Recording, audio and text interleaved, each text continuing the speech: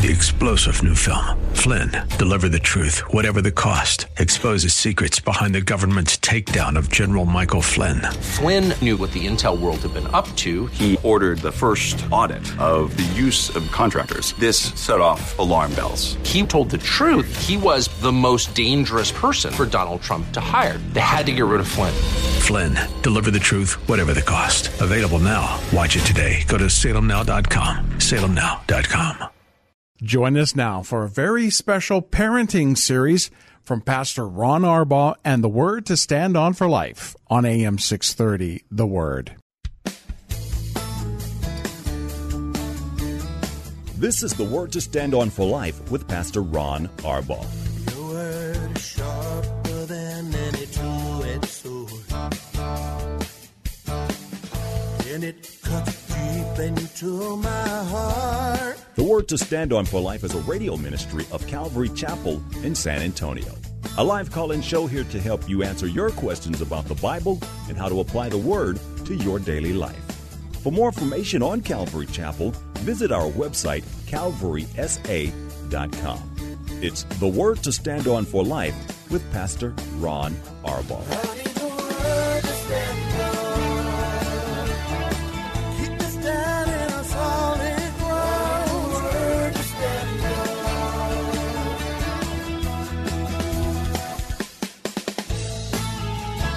It was a night 17 or almost 17 years ago that literally changed the future of my family's life. My son Ronnie was affected and is still affected in some degree by the events that happened on that night. It was a night where the Lord showed me, an unbeliever at the time, something that I would be doing dozens upon dozens, if not hundreds of times in the future, something I never could have dreamed.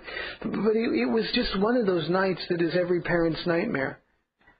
My son Ronnie had a friend at 16 years old whose name was Scott. Scott was one of those kids that you just couldn't help but to like. He always had one of those I'm going to get in trouble looks on his face, but he had a way about him and you just had to love him. He was outgoing, he was funny, he had just enough orneriness in him to make him really interesting, and you wondered sometimes what he was up to with your son, but at the same time you knew it couldn't be too awfully bad. We didn't know his parents very well. We only knew them casually, but Scott was at our house all the time. My son talked to Scott about 2:30 or 3 o'clock that afternoon, and there was no indication that anything whatsoever was wrong. About 4:30, we got a call that Scott had killed himself. We had to tell our son. And not knowing what to do at the time, we just went over to the house. It was in our neighborhood. And I remember looking at Scott's dad as people were gathering outside. And I remember just looking at him and feeling such pain for him. And he looked at me, and again, we didn't know each other very well, but all of a sudden, he came running to me. He put his arms around me. I put my arms around him, and he just began to cry. And shortly after, he gained his composure just a little bit, but at that moment, they pulled his son out on a gurney in a body bag. And he looked at his son being put into the coroner's wagon and said, "Ron, that's my son in there." And he grabbed me again and he began to cry. It was at that moment, and it wasn't one of those things where an angel of the Lord appeared or anything, but I knew I would be doing that. I mean, it was just so unusual, this stranger in my arms in the middle of the worst crisis that's imaginable, and yet he's coming to me for comfort. I didn't have anything to say. Again, I didn't know the Lord then. I was worried about my son. I could see all of the other kids, many of whom that we knew. I could see them gathering together, and I was worried about them, but I couldn't let him go.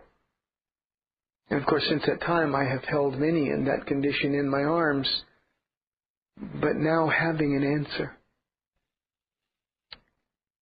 And I begin with Scott's example tonight, because Scott's family were Christians.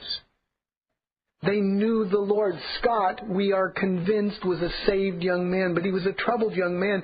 And he was one of those kids who had convinced his parents that he didn't need much supervision. And in the weeks to come, we would talk to the Tapmans, and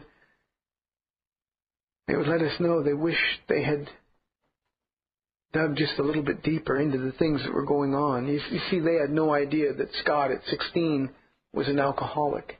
They had no problem that he was experimenting with pills and some things that they couldn't possibly imagine their son would be involved with. They didn't know that he was having problems with his girlfriend, and a recent breakup led him to such depression that he could never quite get over it. They didn't know about those things.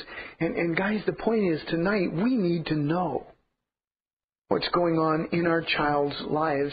We need to know what makes them tick. We need to be able to recognize difficulties that they're experiencing. And for many of us, it begins with simply watching, by supervising stewardship over your children, the children that God has made you responsible for. When I grew up, my mom had only one rule regarding my supervision. I was a pretty good kid, or at least that's what she thought. The rule was this: Ronnie, be where you said you would be, and if you're not going to be there, call me and let me know where you're going to be. Now, don't misunderstand. My mom never checked up on me. She trusted me. It was a huge mistake. But that was the only rule. So all I had to do was call her and say, well, I told you I was going to be over there, but now I'm going to be over here. And that was the end of it. And I could pretty much come and go as I pleased. If I told her I was going to stay all night at a friend's house, she didn't call to make sure that's where I was. She simply trusted me. Again, I want to emphasize that for her was a huge mistake. Now, I wasn't a bad kid. I never drank. I hated the taste, and I was around a lot of kids who drank, and they always threw up, and I hated that even worse. Physically, even to this day, I can't throw up. My body won't let me do it, so I knew drinking was out. My total experimentation with drugs consisted of a single puff on a marijuana joint one time, and I felt so out of control, so hazy, I thought, no, I don't like that feeling. So drugs were never an issue with me either. But I did do a lot of things that I shouldn't have done, things I wish I hadn't done. I was sexually active as a teen, and I also got involved in some very dangerous situations. Even back then, God was watching out over me. But if someone would have told my mom what I was doing, if someone would have told my mom the things that I was involved in, and by the way, my dad wasn't involved. That was a huge failure on his part. It is a man's job in the house to be the leader. But my mom trusted me, and if somebody would have told her the things that I was doing, she would have called them a liar. And the reason she would have called them a liar is because I was smart enough to cover my tracks. I was able to hide my secrets from her. And the reason, guys, is because I had no supervision. It is tragic but true that we live in a time where it's fashionable to let your children make their own decisions about important things. About the clothing they want to wear, about the people they want to hang out with, about the churches that they want to go to, or whether or not they even want to go to church. Just recently, a mother in this church pointed to her teenage son on a Sunday morning and said, and I don't need to mention names, he finally came to church with me, Pastor Ron. Isn't that wonderful? I normally can't get him to agree to come with me, but today he agreed. And I walked away thinking, I really need to call her and talk to her. Why is it the young man's choice? Why do we give those kind of decisions to children, whether they're 6 or 16 or somewhere in between? Why do we allow those decisions to be made, the decisions about important things? We say, well, I want to give them some rope, or I want to give them some freedom. I want them to learn to be independent. Parents will see in our study tonight that that is a terrible mistake. We're told by those in our culture, by the American Psychologists Association, by many other groups, that trust is vital to a healthy parent-child relationship. We're told that your children need to be given space and freedom. We're told that parents should not violate their children's space and that we shouldn't put too many demands on them. They need to go through rebellious phases, that they need to have some time just to stew, that they need to have some time alone with their own thoughts, unencumbered by the parents, the adults around them. Well, this study tonight is about, as you know by now, stewardship or supervision. And we're going to see, as I mentioned a few moments ago, that those observations simply are not observations from God's Word. So what boundaries should a parent allow a child to set? Just how much freedom should we give our children? I'm telling you tonight from experience not to give them too much freedom. And whatever freedom you do give them must be freedom they've earned. Trust isn't given. Trust is earned. So let's get started. Do you believe it? Bad company corrupts good character. Don't be misled, Paul says. And a lot of times as parents, every time our child gets something or does something wrong or gets in trouble, our first response is, it must have been the fault of the kids they're hanging around with. Certainly it's not my child. The truth of the matter is it may be your child who's doing the corrupting. But it's a principle, scripturally, that needs to be dealt with in this matter of stewardship or supervision. The point is that we end up acting like the people we associate with. We end up acting like those things that influence us, our friends, our companions, and I don't simply mean people by companions. We're going to see tonight, we're going to talk about a lot of very touchy issues. Guys, a lot of people don't even know their children's friends. It's especially dangerous in a Christian environment. I remember when I wanted to date Rhonda Newsham. She was the hot cheerleader in high school, and I wanted to go out with her, and I think she wanted to go out with me, and so I asked her out, and here's what she said. Well, my mom, she's pretty strict. You need to ask her. So I did. Mrs. Newsham, she was friendly. I knew her. We had a casual relationship because she was always hanging around the sports activities. And so, Mrs. Newsham, how you doing? When I was just talking to Rhonda the other day, and I really would like to ask her out on a date, and she told me to ask you, what do you think? You think it's okay? I think we'd have a good time.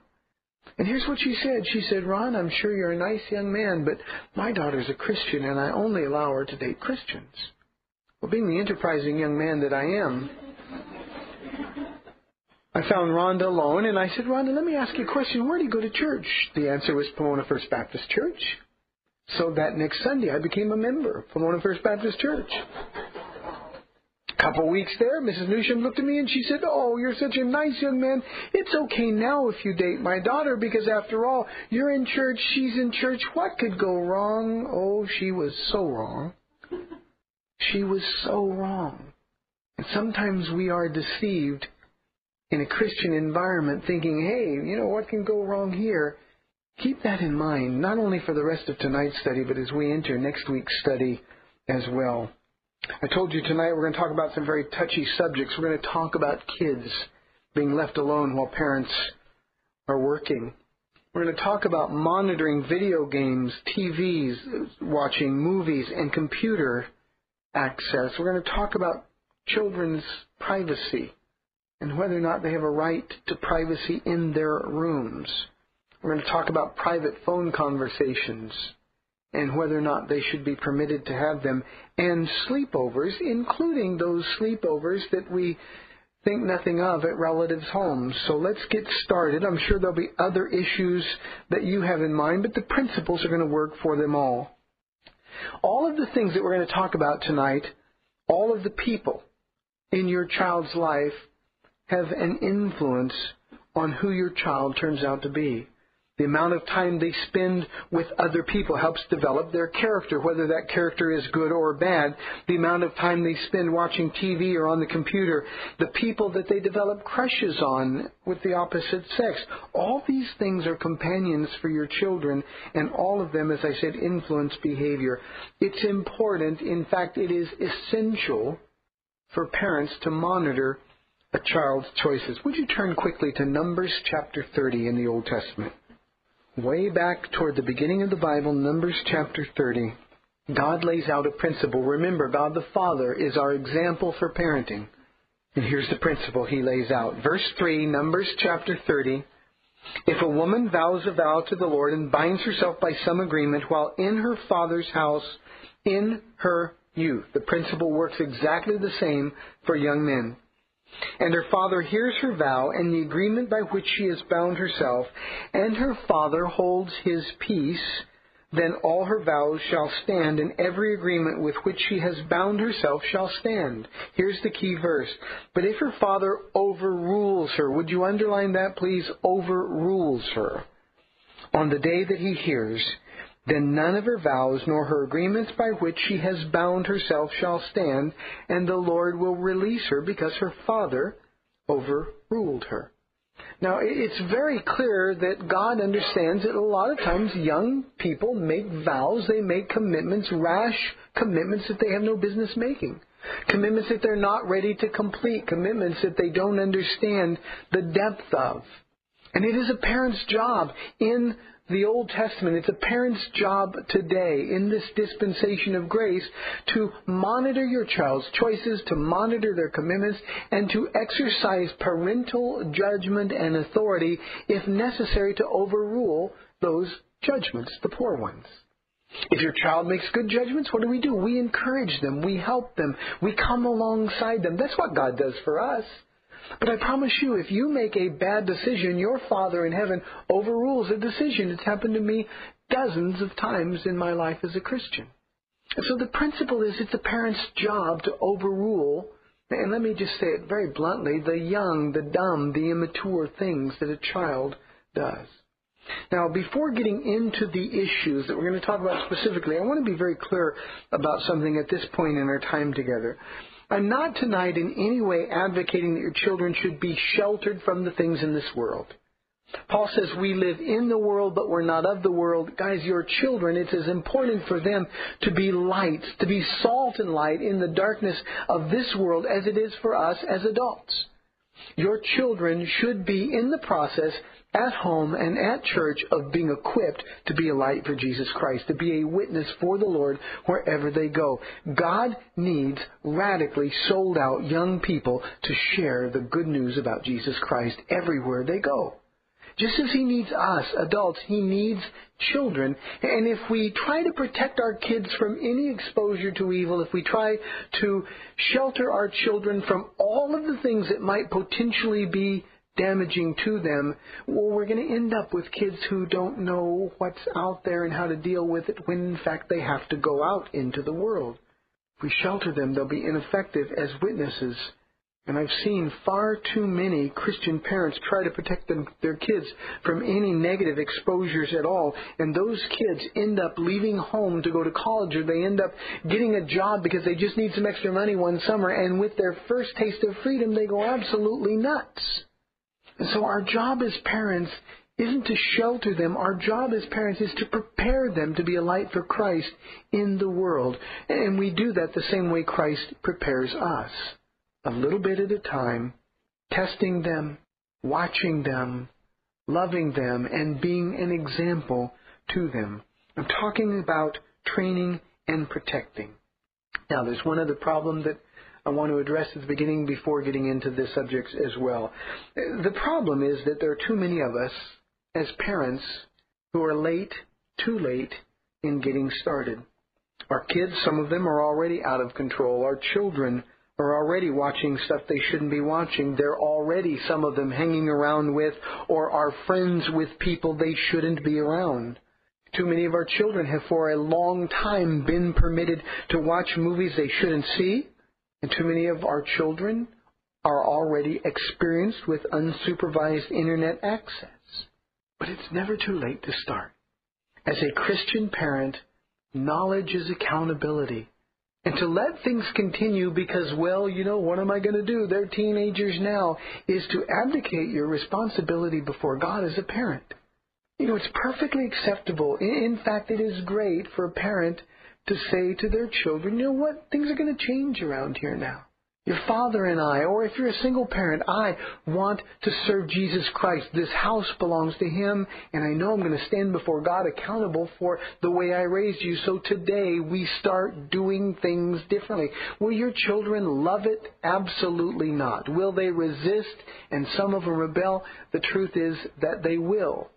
But that doesn't mean that you're not to be faithful and diligent in representing the Lord rightly. The moment you know the right things to do, you're accountable to God to do them. It's also, incidentally, absolutely okay. In fact, it is a wonderful thing for parents to supervise their children's choice of friends. God will give you discernment. You know, in all of the years that kids came to our home, and our home was the place all of our son's friends gathered, in all of those years, there was only one kid that when he was brought home by one of our sons, Paula looked and said, you know, you're not going to hang out with that kid. Oh, come on, that's not fair. Why don't you like him? You didn't give him a chance. And you know what? Parents don't need a reason. God will give you discernment. Trust your instincts. And it turned out in that particular case to be a very wise choice that Paula made. You see, we have experience in things that our children don't have. And she was protecting our sons against what could be a very wicked influence. Again, trust your instincts. Hopefully, all of these problems can begin to change tonight. We have to know where they begin, and they begin sometimes in the most seemingly innocent of places. Sometimes these problems often start when kids, by necessity, or at least that's how we think of it, are left at home by themselves while we're at work. Sometimes we have what the culture refers to, advertising marketers refer to as latchkey children. They come home from school, they're unsupervised until mom or dad, or mom and dad come home, and mostly they're teens, and we figure, well, they'll be okay for a few hours. Guys, please hear this. Any child left alone on a regular schedule can schedule their sin. And you need to understand, I remember, as old as I am, I remember with two working parents, the things I did between 3 o'clock and 5 o'clock when nobody was home. And if our children are left at home, they can plan their sin. I know most of us think it's going to be different with our child, that we can trust them. But here again, there's a principle to follow. Remember, God the Father is our model. So what's the principle? How does He deal with us, His kids? 1 Corinthians chapter 10, verse 13. We'll pick it up in the middle of the verse. It says, God is faithful. He will not let you be tempted beyond what you can bear. There's a very clear principle. If God, who loves me, will not allow me to be tempted beyond what I'm able to bear, well, then isn't that the model that we should follow for our children? But by leaving them alone, by leaving them unsupervised, we're placing our children in situations where temptation will overwhelm them. Most of our kids, guys, and this is a hard thing for most of us to understand, but most of our children aren't grounded solidly enough in the Bible. They're not solidly grounded enough in relationship with Jesus Christ. It hasn't yet developed in a mature way. They don't yet love Jesus enough to resist temptation. They don't yet love Jesus enough to be able to resist peer pressure, and they certainly don't love Jesus enough yet to resist the attack of the devil. If the devil is too strong for you, Mom and Dad, how much stronger is he for your children? And if we put them in a place where temptation is going to be there, and that temptation can overwhelm them, then we've violated the principle that God has established for you and for me in our walk as adults with God. He won't let us be tempted beyond what we can bear. Wouldn't it be cruel of God to say, you know what, I think I'm going to let Ron go do something. I know he's going to fall, but, let's teach him a good lesson.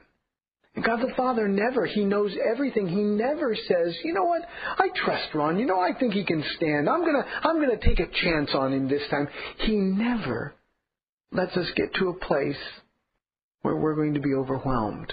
If we find ourselves overcome by sin, it's because we put ourselves in that position against God's objection and overriding His efforts to keep us from going to that place. If we allow our children to be alone, we're not following God's model, because they will be overcome by sin. So what do we do about it? For many, it's as simple as determining what's more important. your job, or your child. Now, I know that sounds horrible. And we're going to talk about blended families and single parenting families in an upcoming study. But the truth of the matter is, sometimes we have to make very difficult choices. We have to decide to do with less for the health of our children. And especially for those of you who are parents who started too late, you have a very limited number of years left with your children before they leave. You know, my kids were at home with me. I was not a Christian my whole life, and I blew it. When I got saved, they were 16 and 18 years of age. I had no time left for them to show them what a mistake I made in not raising them to follow the Lord. I had only weeks with my oldest son, Ronnie. He was getting ready to go away to college. I had a year and a half, almost 2 years, with our younger son, Terry. But every day of that 2 years, it was all about Jesus. It was only about Jesus. So I made the most of the time. Did it wipe out 16 years of blowing it? Absolutely not. I wish it did. I have the deepest regrets, and I've shared those regrets with you. I don't do guilt. I've been forgiven, but I have deep, deep regrets. I look at your families raising kids in godly homes, and I can't tell you how jealous I am for you. Oh, how I wish I had the opportunity that so many of you do. And if your child is 13 or 14 or 15 years old, and you decide now is the time to start representing Jesus, well, it's only a matter of a few years before they're out and they're on their own, and you need to make the most of that time. God won't let you get away from Him. Don't let your children get away from you. More of the parenting series with Pastor Ron Arbaugh of The Word to Stand On for Life coming up in 2 minutes on AM 630, The Word.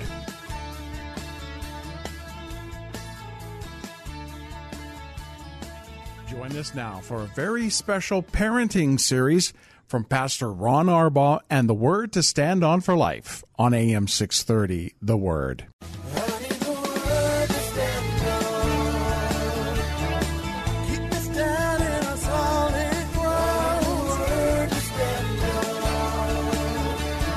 Welcome back to the Word to Stand On for Life. We're taking your calls at 340-9585 or toll free 877-630-KSLR. Now, here's Pastor Ron Arbaugh. Why is it that stores are responsible to police the sales of these games? It should be the parents who are policing these games. Parents, do you know what video games your kids are playing? Or have you been caught up in that, well, everybody's playing, I can't take the video games away from them? Do you even care what kind of things they're exposing themselves to? Or have you fallen into the trap yourself of when your kids are in bed, you pulling out the video games and playing them? Guys, remember that Jesus Christ never leaves you and never forsakes you. In order to pick up some of these games, you and your children have to ask Him to leave the room. That's what you're doing, in effect, when you participate in playing these kind of games. Have you been sold on the idea that this is just something kids do? Let's forget for a minute that the kids are killing kids in schools all over the country. You remember how shocking it was when Columbine happened?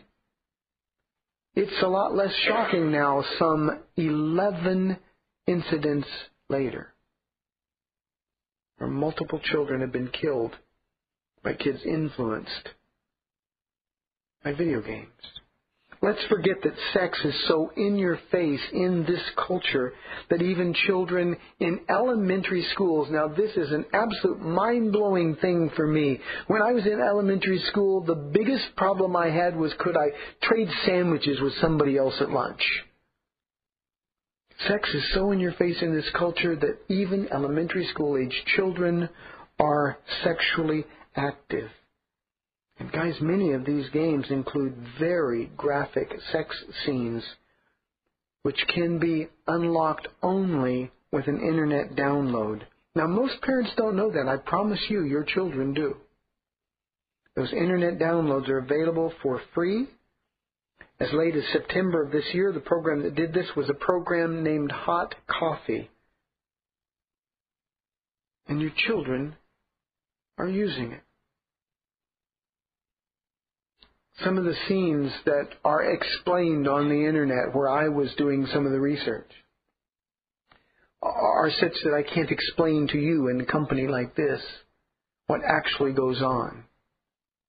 Your children are being exposed to these kind of things.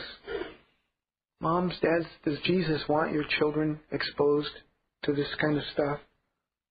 If the answer is no, then you've got a decision to make. What are you going to do about it? What kind of a stand are you going to take for the Lord in your own home? And I say that because God really doesn't care if your child is happy with you or not. God doesn't really care if your child thinks you're the coolest mom or dad on the planet. God only cares whether or not you are representing Him rightly by loving and protecting your child. More numbers about video games. More than 9 out of 10. That is a staggering number.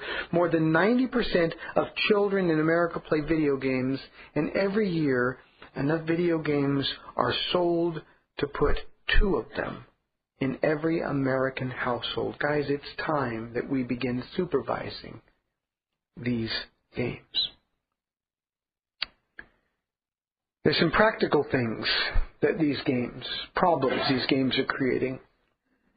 Kids no longer get physical exercise. Kids should be outside playing. It should be part of what they do. Parents should force their children, go outside and run. You know, I used to have a saying, I'd tease with the kids out here. They'd come in looking all tired, and I'd say, what's the matter? I'd say, we were running at recess, Pastor Ron, and I'm really tired. I'd say, how can a 10-year-old be out of shape? They are. Because they don't get any exercise. They got great thumbs.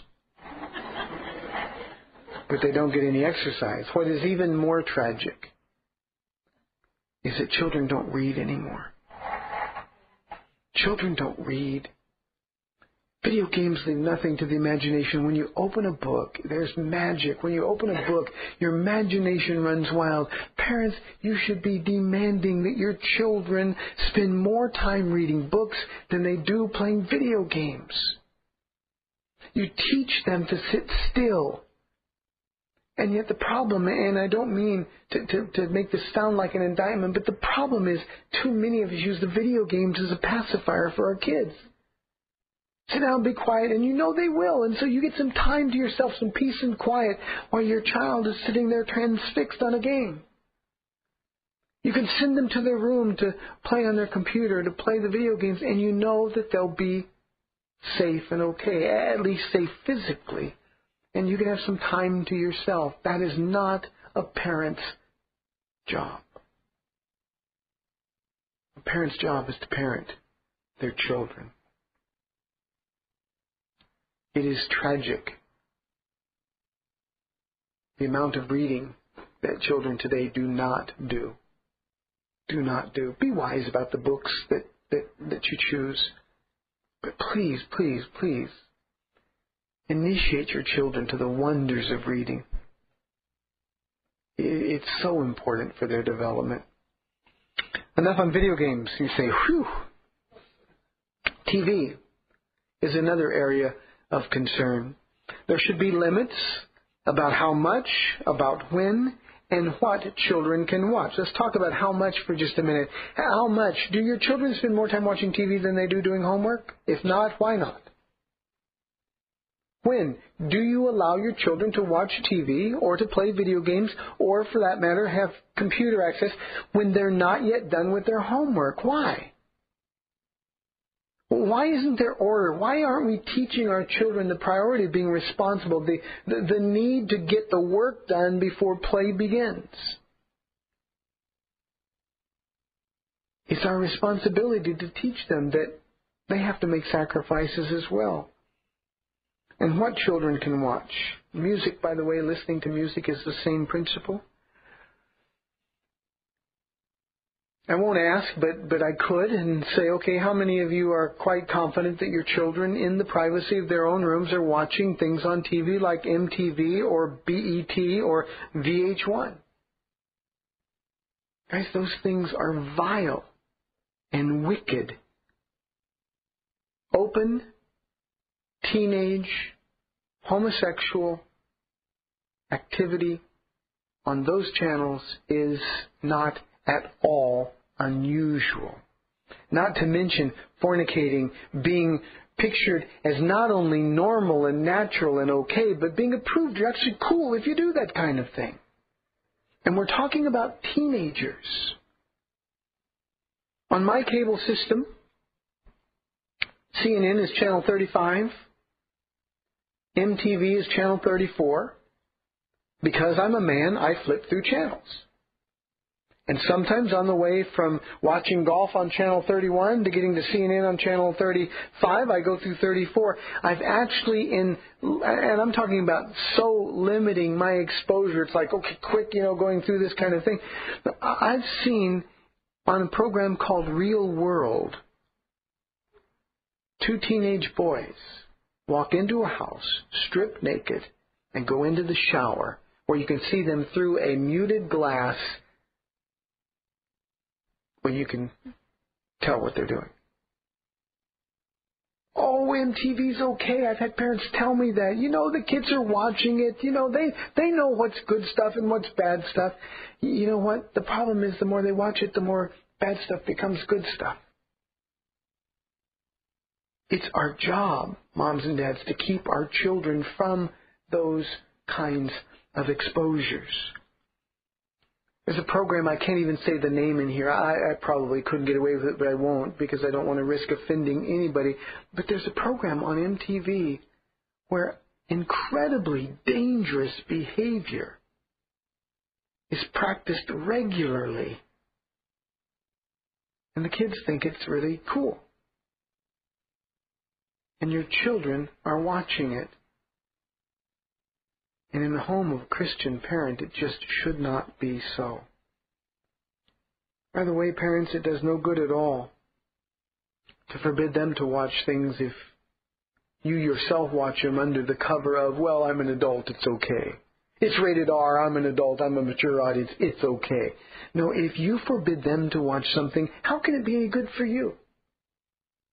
What kind of example are you setting? Hypocrisy is the one thing that children have radar for. And if you're not living an example that you're trying to communicate that your children should live, well, then they're simply not going to listen to you. Moms and some dads, do you watch soap operas? Don't touch my soaps, Pastor Ron. I've had people say that to me. You know why they're called soaps, by the way?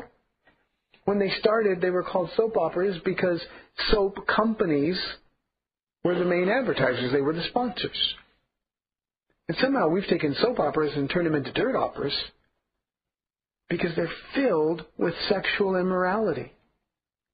And it's like, well, I'm an adult. I understand that. It's my story, Pastor Ron. I'm kind of hooked. That's the only one I watch. Your children know what you're doing, and what you're doing is you're approving them actually having sexual relationships. You say, no, I'm not. I tell them not to all the time. But if they see you enjoying vicariously immorality, then they're going to know that it's okay for them as well. Dads, what would your video rental history look like if we showed it on that screen here tonight at church? Another, by the way, don't trust the recommendations of other Christians. I've had a lot of people come to me and say, Pastor Ron, here's a movie you can watch. It's a great one. Oh, I cried all the way through it. I check it out on screener.com. They took God's name in vain 6, 7, 8 times, 9 times. What does your video rental history look like, or your cable pay-per-view stuff? Somebody sitting in a computer screen, when you call in to fix the cable, has access to what you're watching. I learned that very graphically after having a conversation several years ago with a lady about a problem we were having. At the end of our conversation, she said, "Is this Pastor Ron?" What would it have been like had my pay-per-view history been, well, let's just say filled with stuff that a Pastor Ron shouldn't be looking at? And I'm just thinking, wow, my life is not my own, but neither is yours. Let's talk about computers and the Internet.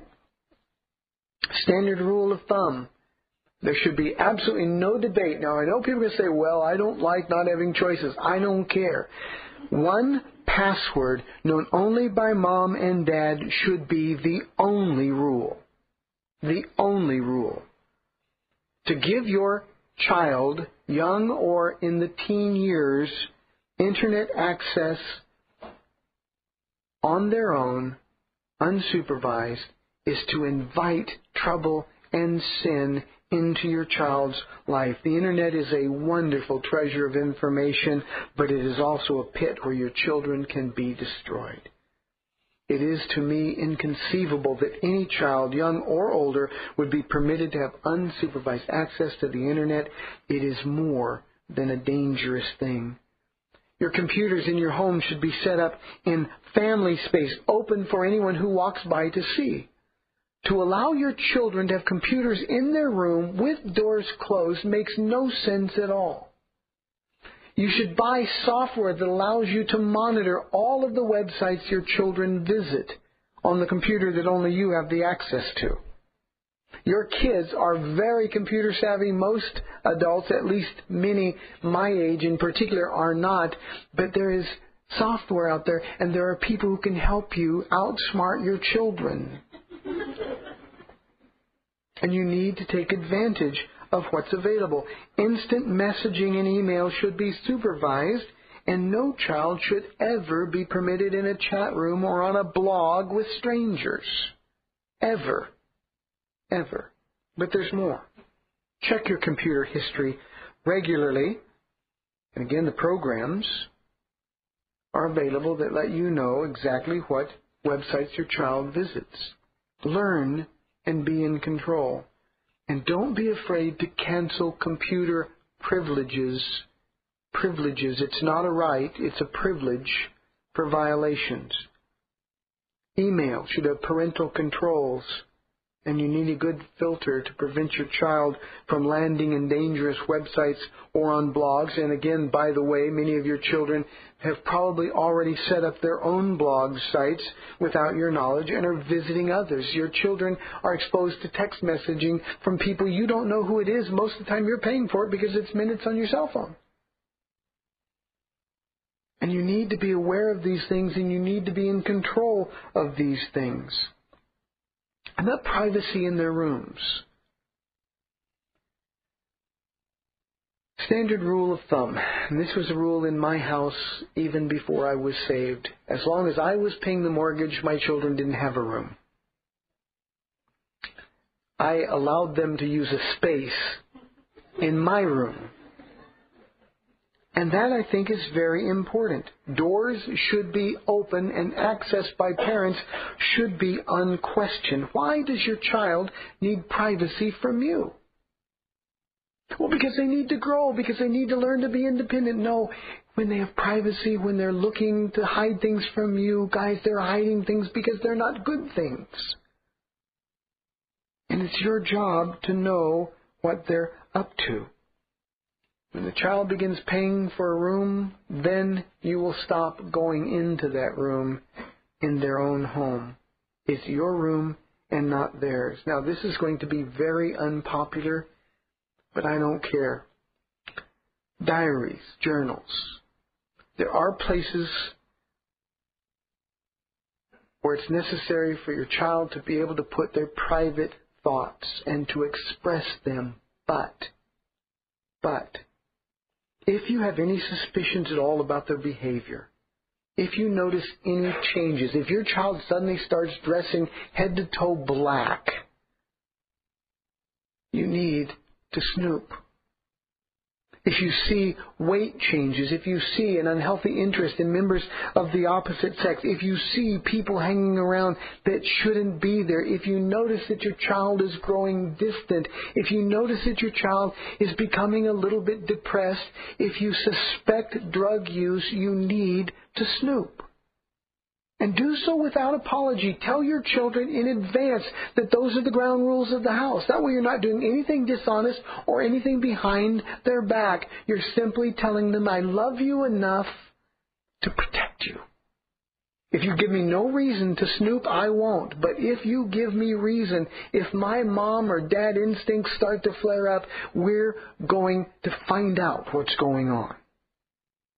And you need not apologize for that. I can't believe you read my private thoughts. I can't believe you're doing drugs. But you wouldn't have known it if you hadn't snooped. Well, I'm glad I did. I hope that makes sense to you, and it just doesn't sound like a Gestapo or something. That's not the idea. The idea is, God says to you and to me, does He not, that your sin will find you out. Protect your children the way that God protects you. Don't apologize to your children for having a healthy interest in your children's secret lives. Again, I want to emphasize, I said healthy, not overzealous. Kids should not have telephones in their rooms. Cell phones should be strictly supervised. They should have limits on the time they can speak on the phone. And those conversations should occur out in full view of others in the home. Not so we can eavesdrop, but to discourage any conversations that shouldn't be. They should know you care that much about them. Guys, trusting your children is a good thing, but only if they're trustworthy. If you catch your children in lies, even what we would call small lies, they've lost your trust. If they want to be trusted, they have to be trustworthy. How can we know that our Father in heaven is doing right by us when He's checking up on us? He's proven Himself trustworthy. Well, as a mom and a dad who pays the bills, as a mom and a dad who loves and supports your child and their activities, you've proven you're trustworthy, but they need to gain your trust. And if they lose it, it needs to be re-earned all over again. As a child who screams at their privacy and being invaded is a child who's concealing something. Again, don't snoop without cause, because we want to trust as much as we possibly can, but we need to be careful. Very quickly, and I'll go through this one because I'm running out of time. I want to talk about sleepovers. It's something that many parents do without giving it hardly a thought. We have our children stay with friends whose families we hardly know. We casually know them, even people at church. We allow them to stay sometimes with grandparents, with other relatives, cousins, some of whom are unsaved, without thinking about some of the things that they'll be exposed to when our children are not supervised by us.